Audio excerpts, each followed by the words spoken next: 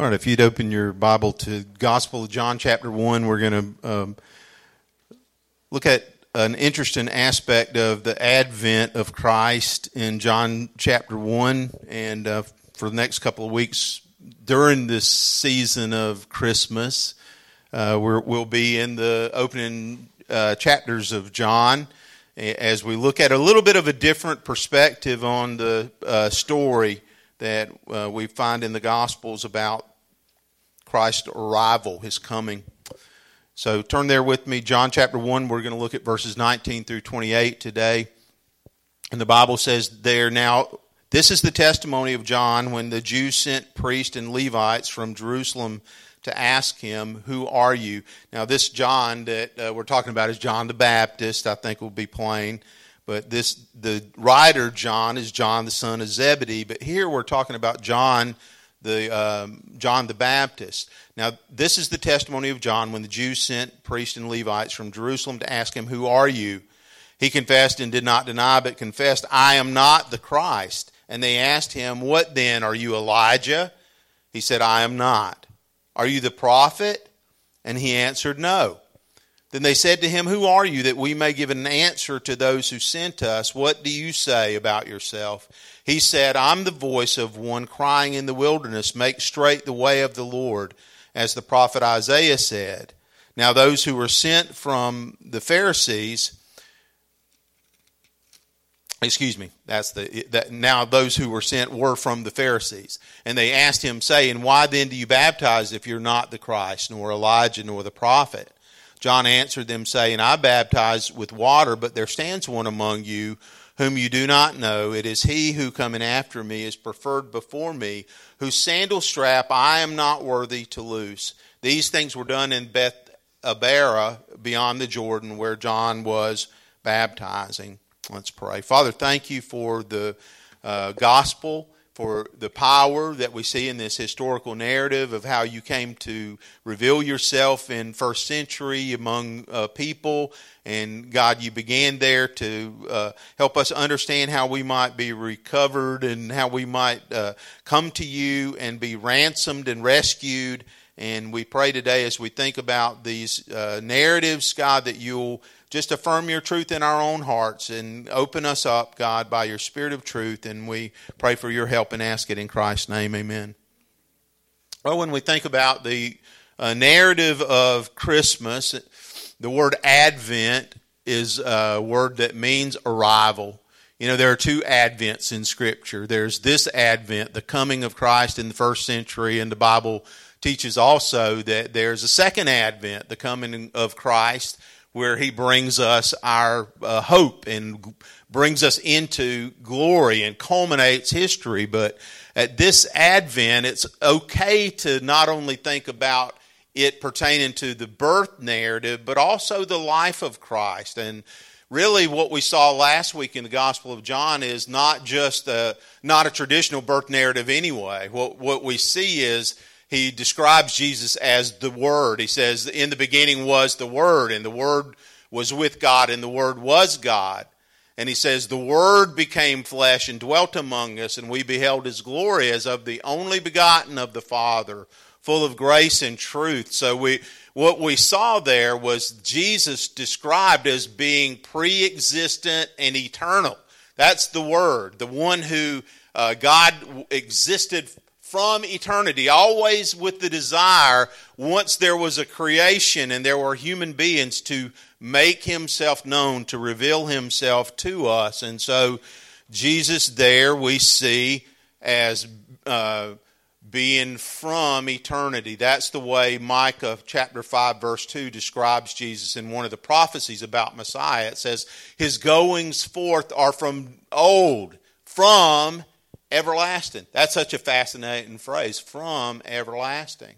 To be from everlasting is a mind-blowing assertion about your identity. There's no beginning to where Christ is, and so that's how John introduces him to us in his gospel, that he's eons old. If you look up eons, it means indefinite and a very long period of time. And it's not even an accurate explanation. To say eons old It just means in our imagination. There is not a place that you go back to when God didn't have an existence and Christ is there. A part of the divine nature. In the Scripture, sometimes it's described as the Godhead. And we said last week in introducing these Advent messages that God's personality was plural. In the very first, you see that when God describes himself and he says, let us make man in our image. There's that suggestion very early on that God's personality is very unique. And so Jesus is described as divine God who came to earth, begotten but not made. That's how the old creeds put it. Begotten but not made. He's begotten in the sense that he enters into human history in the first century through family, Mary and Joseph. In the traditional narrative about Christmas, some of the songs that we sing and what the Scripture shows us in the Gospels of Matthew and Luke are that he is begotten. But it doesn't mean that he began there. His story goes back indefinitely because he is eternal God. But he is begotten in the sense that he enters into the womb of a virgin and is born, gestates, is born 9 months later, and delivered and lived in this poor family in the first century like we saw previously. An interesting part of the narrative about the coming of Christ is when you read the other Gospels, there is this description of the family of John the Baptist. John the Baptist is Jesus' cousin. He is born to Zacharias and Elizabeth. And Zacharias was a priest, and Zacharias, it was his time to offer incense for prayer. And we remember the encounters an angel there who tells him you're going to give birth to a son, and they're elderly people. And I don't know how they received that news. I know if somebody came to me now and said, hey, you're about to have a baby, I would definitely, my mind would be blown for a bunch of reasons. But for one thing, I don't want to be an 80-year-old picking up my kid at school. Not necessarily. So I don't know how this news registered with them. Well, we do know they were joyful, but at first Zacharias was like, no way. And the angel was like, way, yeah, it's going to happen. And because of his unbelief, we remember that he wasn't able to speak until the baby is born. They bring him, at one point they're like, what are we going to name this baby? And they bring him a tablet and he writes down John. And they were like, well, nobody in your family's named that. But he had been told by the angel that's this baby's name. And we know that baby is John the Baptist, or John the Baptizer is what we call him. But his story is intertwined with Jesus' story because the Bible says that in the prophets, in the minor prophets, in the book of Malachi, there's a forerunner. The forerunner is the one who makes straight the pathway of the Lord, who announces the arrival of Messiah. So the forerunner comes first, and he's before Jesus. He's born before him several months. And it's interesting, John the Baptist, who is, kind of a feature of this passage in the sense that he points us to Jesus. That's his place here. But he's an interesting character. We talked about him a little last week, that he was a Nazirite, which meant that he didn't drink strong drink, meant that he didn't cut his hair. He followed all of the descriptions that were given about Nazirites. He's an ascetic. It means intentionally subjected himself to hardship and self-denial. There was an aspect of the personality and calling that he had, that he lived in the wilderness, as we'll talk about, in the wild. That's where he lived. He dressed in camel hair, which sounds excessively itchy to me, but that's how he wore a clothing made of camel hair. He ate locusts, which does not sound appealing either.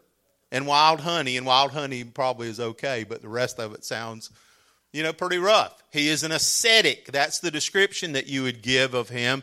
And it's interesting that while he's out there in the wilderness, he is a sort of rabbi. He has followers. We know that because at a point the disciples of Jesus say, teach us to pray as John also taught his followers to pray.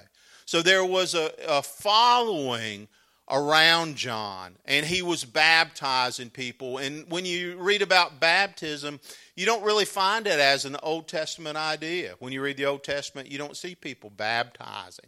So it's a really kind of an innovation that God brings into the experience of worshipers that is a portrayal of the gospel. When we think about what baptism is, we do it here by filling up this pool over here. And you lower people into the water and you raise them up. And the liturgy that I was taught to say is buried in the likeness of his death, raised in the likeness of his resurrection. It portrays the gospel, the fact that Jesus died and was buried and was raised from the dead, and that what we do is identify with him publicly by being baptized in obedience to him, so that there's always a portrayal of the gospel. It's a drama that God built into the experience of public worship for human beings that is as much a miracle as other aspects of the gospel, in the sense that it represents for us a cleansing and forgiveness. Well, in the first century, when John is baptizing, it's an innovation. It's new. He's baptizing these believers who are turning away from something. That's the idea in baptism, is that there is an acknowledgement of the need to be cleansed. And these are already religious people. The people that were being baptized prior to this were Jewish or Gentile proselytes to Judaism. So the only people that would have been baptized prior to John's baptism, according to what we read in church history, were Gentiles who said, we want to become part of the Jewish worship. We want to be recognized as being born into this into Judaism. So what John is doing that's uniquely different is he's baptizing Jews. Before it was Gentiles who said, we want to become worshipers of Jehovah, the one true God. But now, when John comes along, he's baptizing Jews who recognize in their life something deficient. Something's wrong, and they're coming for cleansing, and they're coming for forgiveness. And John is out here beyond the Jordan baptizing, and has the feel of brush arbor revivals. I don't know if none of us remember brush arbor revivals in church history. They used to have these revival meetings that were intense, and there was a lot of spitting during the preaching probably, and stuff like that. It was an intense there was spiritual fervor. In the history of North America, there are two events historically they call the First and Second Great Awakening. And during those times, you would have mass evangelism in public. If you ever go into Savannah, Whitfield Avenue is named after George Whitfield. You may or may not know that. George Whitfield, famous preacher, preached in cemeteries. They threw cats at him, dead cats at him, as a way of telling him to shut up. Open-air preacher who would preach to like 10,000 people in a cemetery or in a public gathering. And incredible movements of God have happened in North America in our past. Even in the 70s, some of us can remember incredible movements of God. And it seems like what's happening with John the Baptist has some similarities. There's religious fervor. There's hellfire, brimstone preaching. When the Sadducees and the Pharisees come out to John to be baptized, here's what he says to them, if you remember. Who warned you, you brood of vipers, to escape from the wrath that's to come? That's how he was preaching and speaking to these people. So it's interesting that this story, the actors in it, some of the people who come out to John are sent. They're a delegation. The Pharisees, who are the powerful religious party, their name means separate ones. They came into existence basically as an overcorrection to idolatry. Like the people, we know the history of Israel, they were sent into exile for hundreds of years because of their persistent disobedience of God. When they went into exile, it happened in phases. The people go into Assyrian captivity and then Babylonian captivity. While they're in Babylon, we remember God raises up prophets like Daniel, and they predict that Messiah will come, God's going to restore his people, and eventually that happens. But in where they are currently is that you have the Pharisees who they overcorrect. They run far beyond where they should have in their religious affections, so that they become legalists and they become unhelpful impediments to actual helpful spirituality. They go too far, so much so that, like we'll see, they eventually censor and kill Jesus. That's who these people are. But they send out to John the Baptist a delegation. They don't go themselves. They send others out, their lackeys, kind of. And they say, "Who are you?" That's the essence of this message. They want to know, who are you?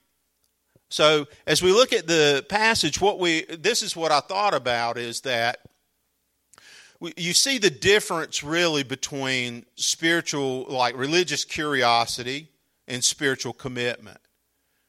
And it's important that we are able to distinguish between those things ourselves, because they're religiously curious, but they're not spiritually committed. And what we want in ourselves is spiritual commitment. Not just to be curious, but to be all in. And so when they come to ask John, "Who are you?" Well, the first idea I see in the passage is that they're thinking about what's happening in their age, but not in a helpful way. Spiritual commitment clarifies our identity. So this is the question they ask: "Who are you?" Do they not know who John the Baptist is? I mean, it would be like you pick a celebrity, Taylor Swift. Okay. I only know a little bit about her because she's apparently dating Travis Kelce, apparently. Do I have that right? I think I do, yeah. So it would be like being in North America and being like, "Who is Taylor Swift?" I have no idea. Of course they know who John the Baptist is, right? They know who he is. How could they not know the lore? If nothing else, they knew the story that Zacharias is a fellow priest. These people that are going out are Levites and priests. It's hard for me to think they didn't. Maybe if they didn't, it was because of the age at which Zacharias and Elizabeth gave birth to John the Baptist. But they had to know who he was. I don't think they're asking about his lineage or his family, which would have been well known to them. I think what they're actually asking is, "What are you doing out here? What's your relationship to our order? Are you going to upset our apple cart? Or did you come here to be disruptive?" And of course the answer is yes, he came out there to be disruptive. That's exactly why he's there. He came to straighten out and prepare the people for what they needed. And I think when we look at John the Baptist, we can see that he knew how he related to God's order, because he answers them. They ask him three people that they're like, "Are you this person?" "No, I'm not." "Are you Elijah?" He's like, "No, I'm not." That's interesting because Jesus says he is Elijah. We're all the time talking about in Bible study keeping things in tension. John says, "I'm not Elijah." Jesus says he is Elijah. Interesting.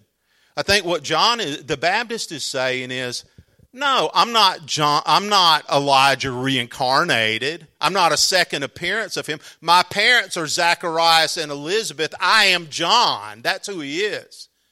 But when Jesus says he is Elijah, he's talking about the scripture in Malachi 4:5 that says the forerunner is going to come in the spirit of Elijah. Elijah, think about who Elijah is in the Old Testament. He preaches a powerful, challenging message to a people who are bent on idolatry. And so in the same way, John comes and he preaches repentance. Turn away from your sinfulness and turn away from your rebellion. So in that sense, when Jesus says he is Elijah, he is the forerunner, that's what they mean. They're not disagreeing. Jesus is saying Elijah, the promise that the prophet that would precede Messiah, the forerunner, he's embodied in the way that John the Baptist preached and prepared. And so John the Baptist, though, says, like, I know my identity. They say, are you Elijah? No, I'm not Elijah. I'm John the Baptist. Are you the prophet? Well, this is referring to Moses. Moses said that God was going to send a prophet who the people would listen to and everything. So everybody expected the Messiah and the prophet. They're basically the same idea. That there's a prophet who's going to come and you're going to listen to him and everything. He's like, are you who Moses was talking about? That's what they're asking. And he says, no, I'm not. Are you Messiah? No, I'm not Messiah. Well, it's important to know our identity, and he does know his identity. He knows his place, and he knows his role. And it's interesting, sometimes we read about people in the Bible like John the Baptist, and we forget that even though he appears heroic, he does, right? When you read about John, everything, I don't read a negative thing that's said about him until he's imprisoned. And then it's understandable. But he appears heroic, but he's not the hero in this story. And he's aware of that because he has the same nature as every other human, even though he's a great prophet. He realizes, I'm not the Messiah. He has an awareness that everybody needs. I always liked Anne Lamott asked this, what's the difference between you and God? I've probably said this here before. What's the difference between you and God? God never thinks he's you. That's the difference. Sometimes we get confused on that point. Well, John's not confused about his identity, but sometimes we get confused and we think that we are adequate for everything that we need. We're sufficient. I've got this. I don't need God. Well, no, the truth is all of us do. I read a book, I read most of it, by this guy, David Zoll. He uses the word enoughness to describe what people are looking for. And he says the way that modern people tend to find righteousness, because everybody is trying to figure out, do I have what it takes? Am I enough? He says is through career, children, through our children. Is raising a family a worthy thing? Of course, yeah. We want to do our best at it. We want to invest in people. It's not where your ultimate significance is. Is having a vocation, education, are all those things important? Of course they are. Everybody should excel and do our best. Are they ultimate? Is it where your significance is? No, it's not. If it is, you're going to end up with huge disappointment. Because none of those realities are intended to be what life is centered in.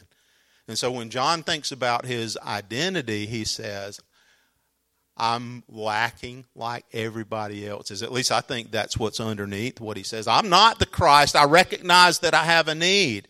And all of us do, and it's righteousness. And the thing that the Bible says about Jesus is that God made him who knew no sin to become sin for us, that we might become the righteousness of God in him. So who knew no sin? Well, the only human being that was virgin born, the only one about who everybody that knew him testified and said, he is sinless. John the Baptist, behold the Lamb of God who takes away the sin of the world.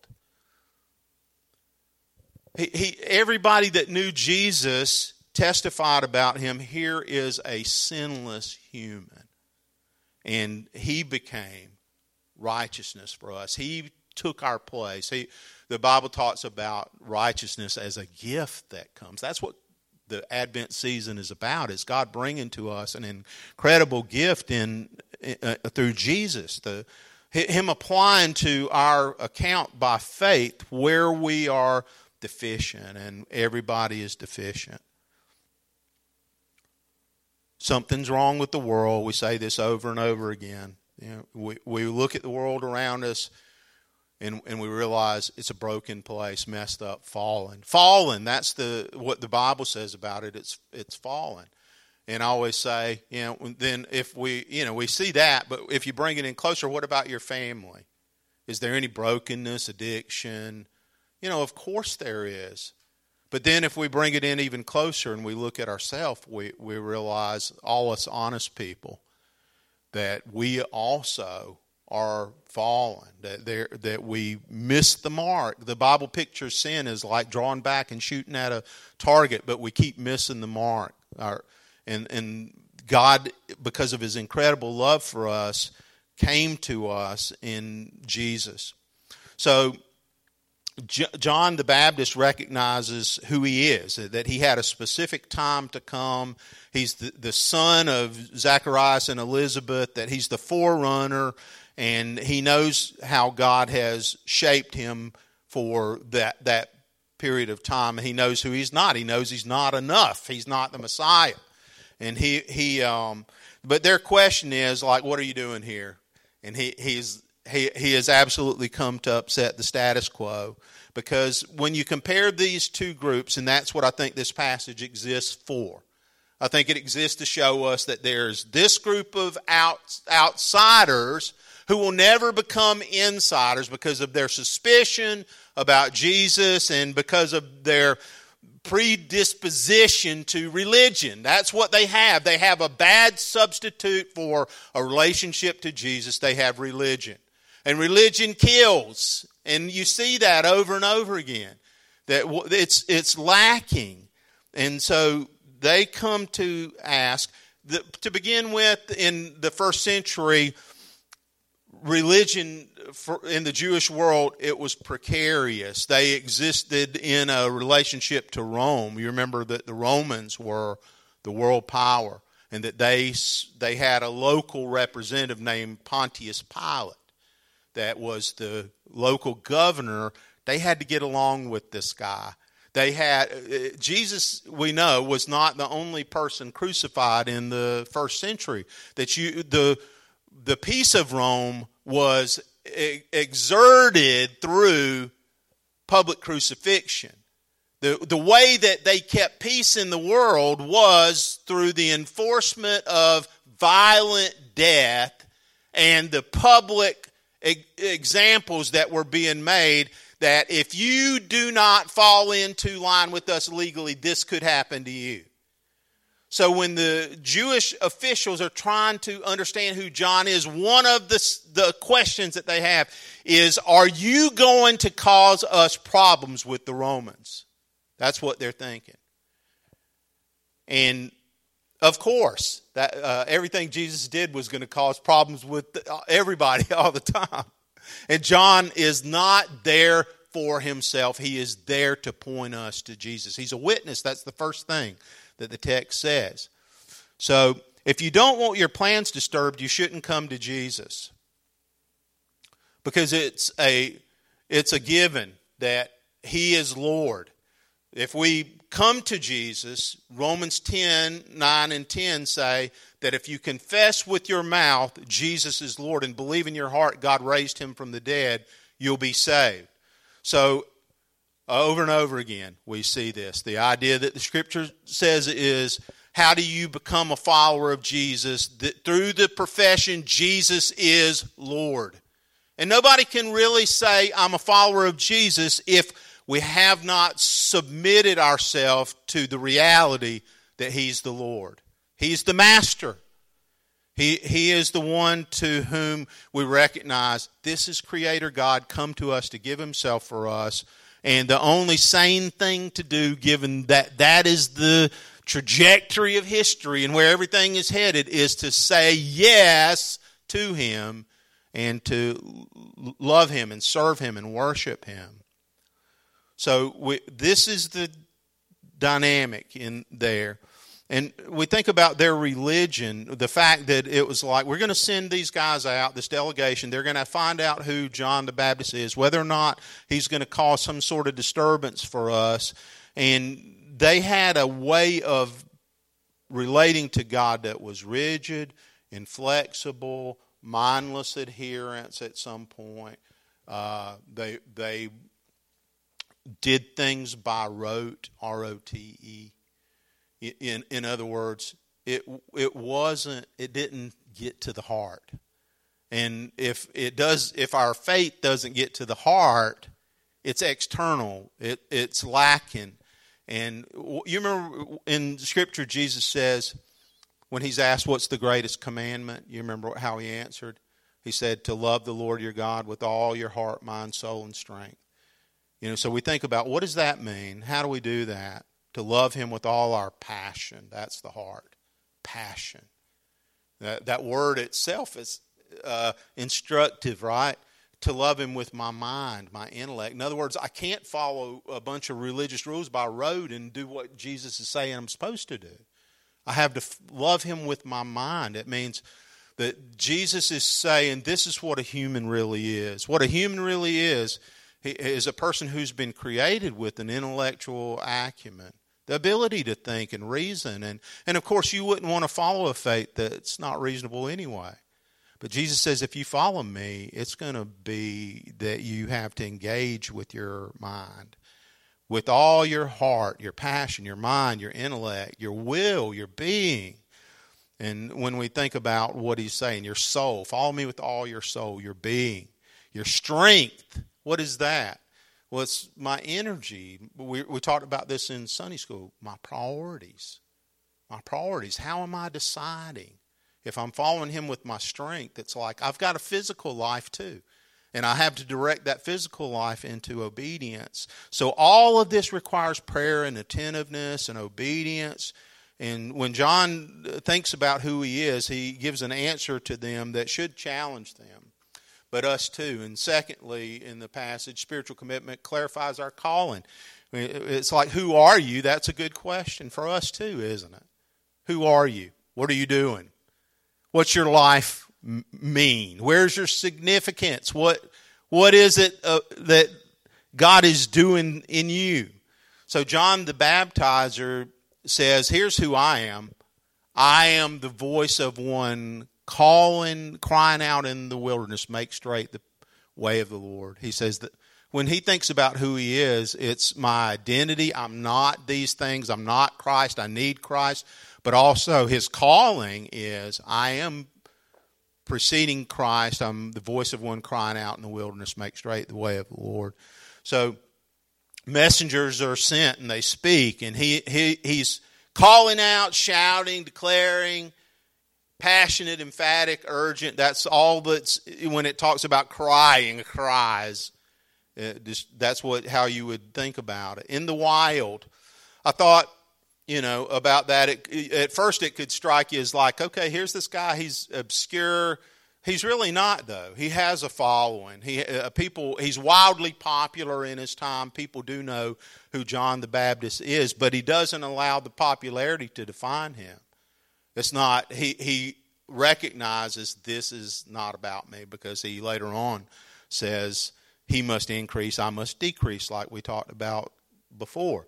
When John's disciples say, hey, Jesus is baptizing way more people than you now.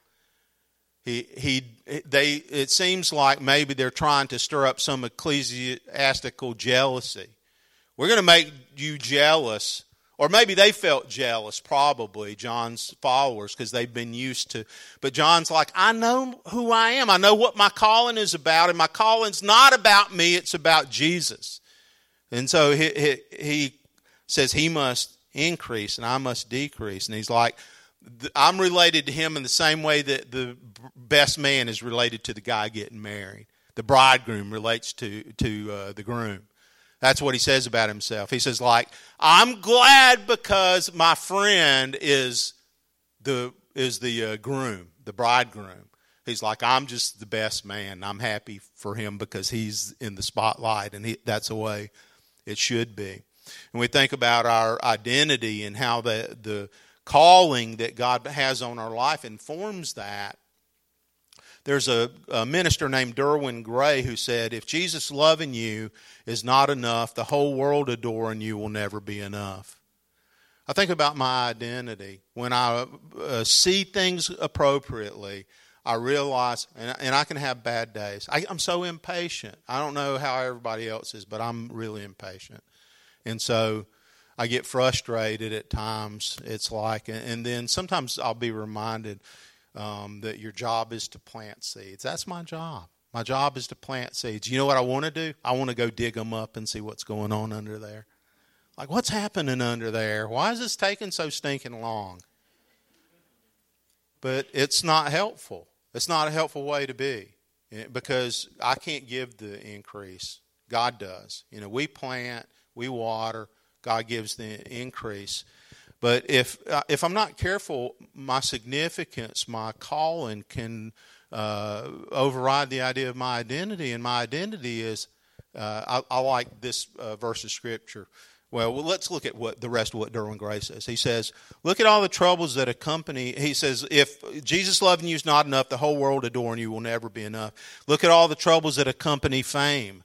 He says, look at the world of celebrity, people overdosing on drugs, miserable. Everybody adoring you isn't enough. You know what is enough? One person adoring you. That's what's enough. I like how the Scripture expresses this in Romans 5:6-8. It says there, for when we were still without strength, in due time Christ died for the ungodly. For scarcely for a righteous man will one die, yet perhaps for a good man someone would even dare to die. But God demonstrates his own love toward us in that while we were still sinners, Christ died for us. That is such a beautiful, powerful truth. The idea that, like, sometimes, here's how I thought before I became a follower of Jesus. There was a period where I thought, I'm going to become a better person. I'm going to get my act together. But it just doesn't work. And what I came to realize is that this is the truth, that before I had a chance to get it together, before I was even born, before I could do a single religious thing, that Jesus had already died for me. That God's love for us, and that's my identity. That's the truth about me and truth about you, is that God loved you so much that before you did a single good thing or a single bad thing, he had already made a provision for you to know him and to be in relationship with him.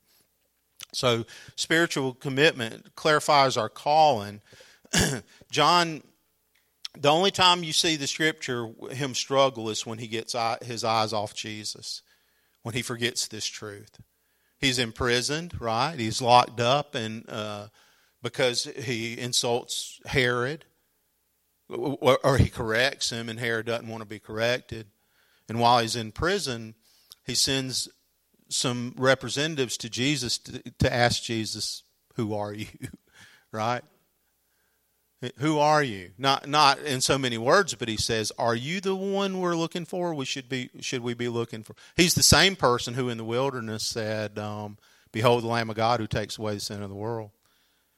But then later on, while he's in prison, awaiting beheading, because that's what happened when he was in prison. If you read the Gospels, John the Baptist is beheaded. But while he's there, he begins to doubt. I don't know. I've got a bunch of cousins. If anybody told me my cousin was the Messiah, might give me pause. But here's what Jesus said. The blind, go tell John this. The blind see, the lame walk, the lepers are cleansed, and the deaf hear, and the dead are raised up, and the poor have the gospel preached to them, and blessed is he who is not offended because of me. In other words, he says, hey, John, all the things attending the presence of the Messiah are true in my life right now. The things that the prophet said would happen when Messiah came, I'm doing them. That's what he says to him.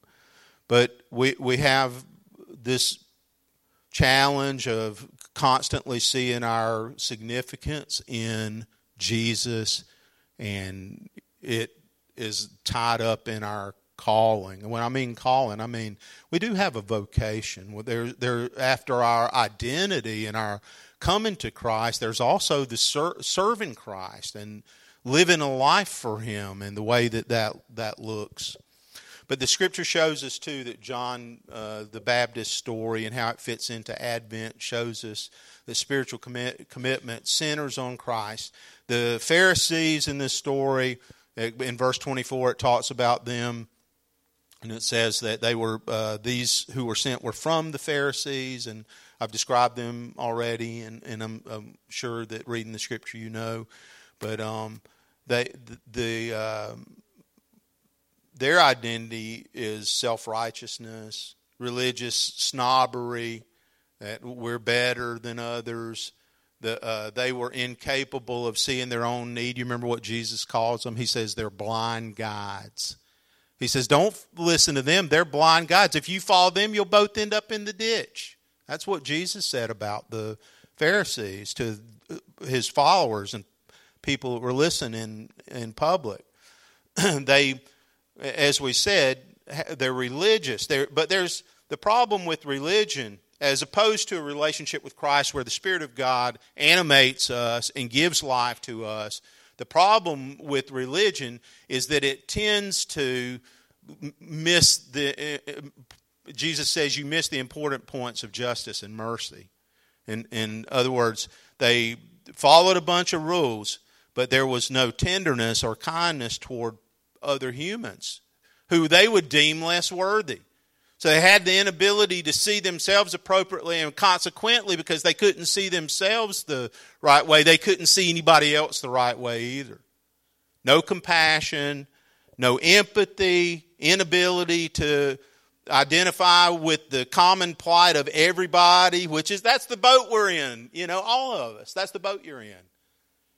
We talked about this in Sunday school this morning, that we can't point fingers. What we should be pointing fingers toward is the common hope that we have in Jesus.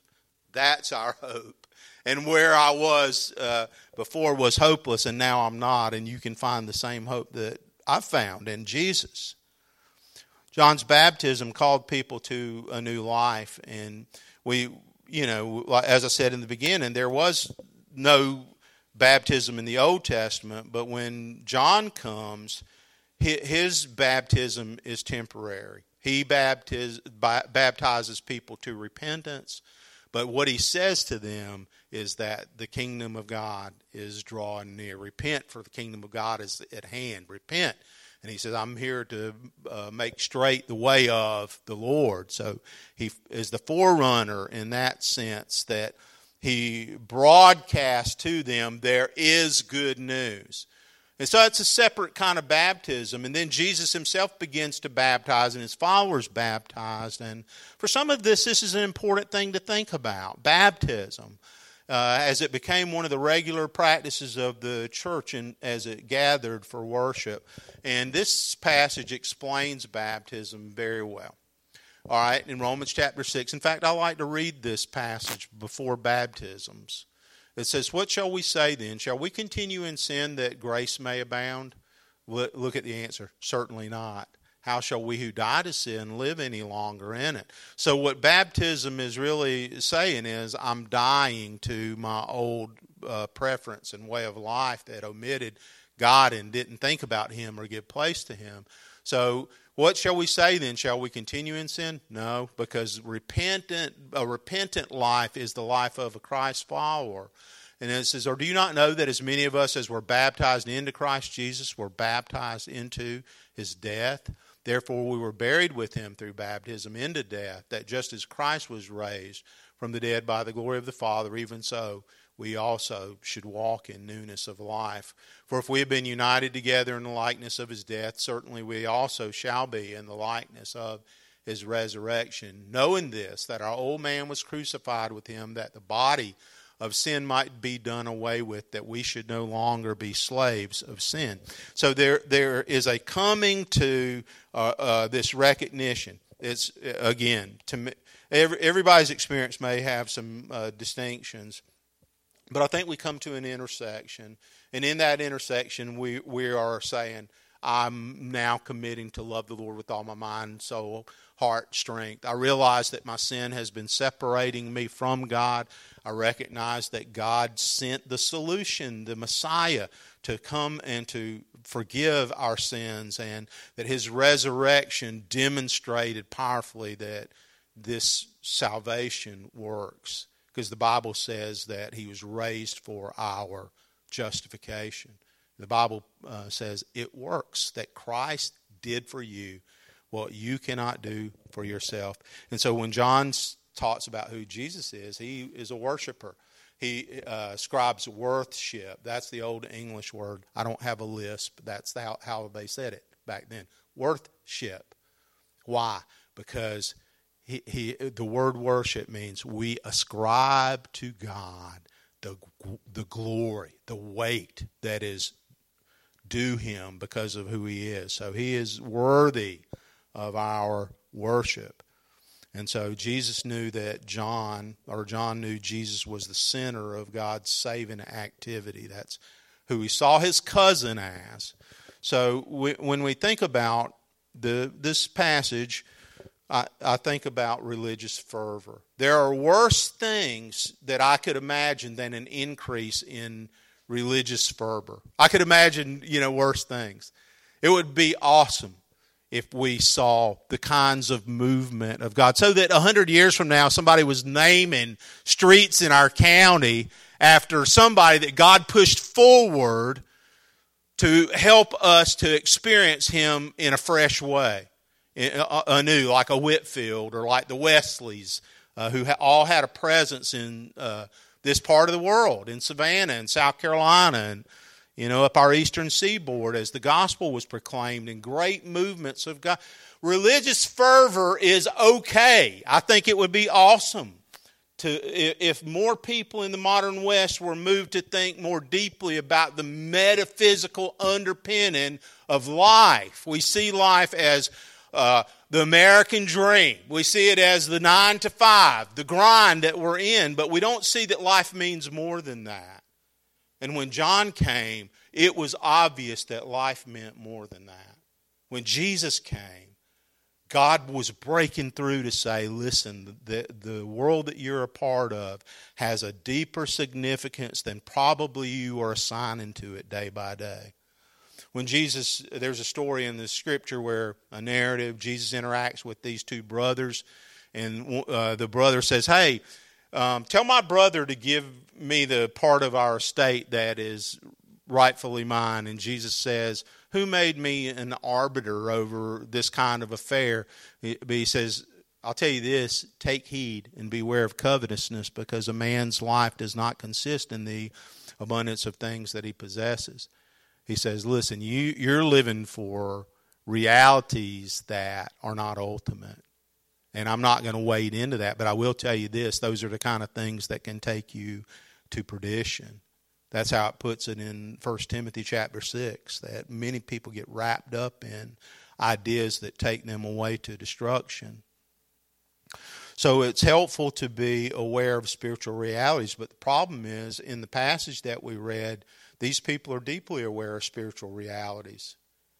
But they just have a curiosity that is never going to take a lot of them to commitment. Now, some of them did come to commitment because, when we get back to Acts, we'll see that the priests, it says many of the priests were coming to faith. So some of these people listen, and it registers with them, and they obey Jesus and they obey the gospel. But for all of us, we have to move beyond just a religious curiosity to a spiritual commitment. And so we obey the gospel. The gospel is good news.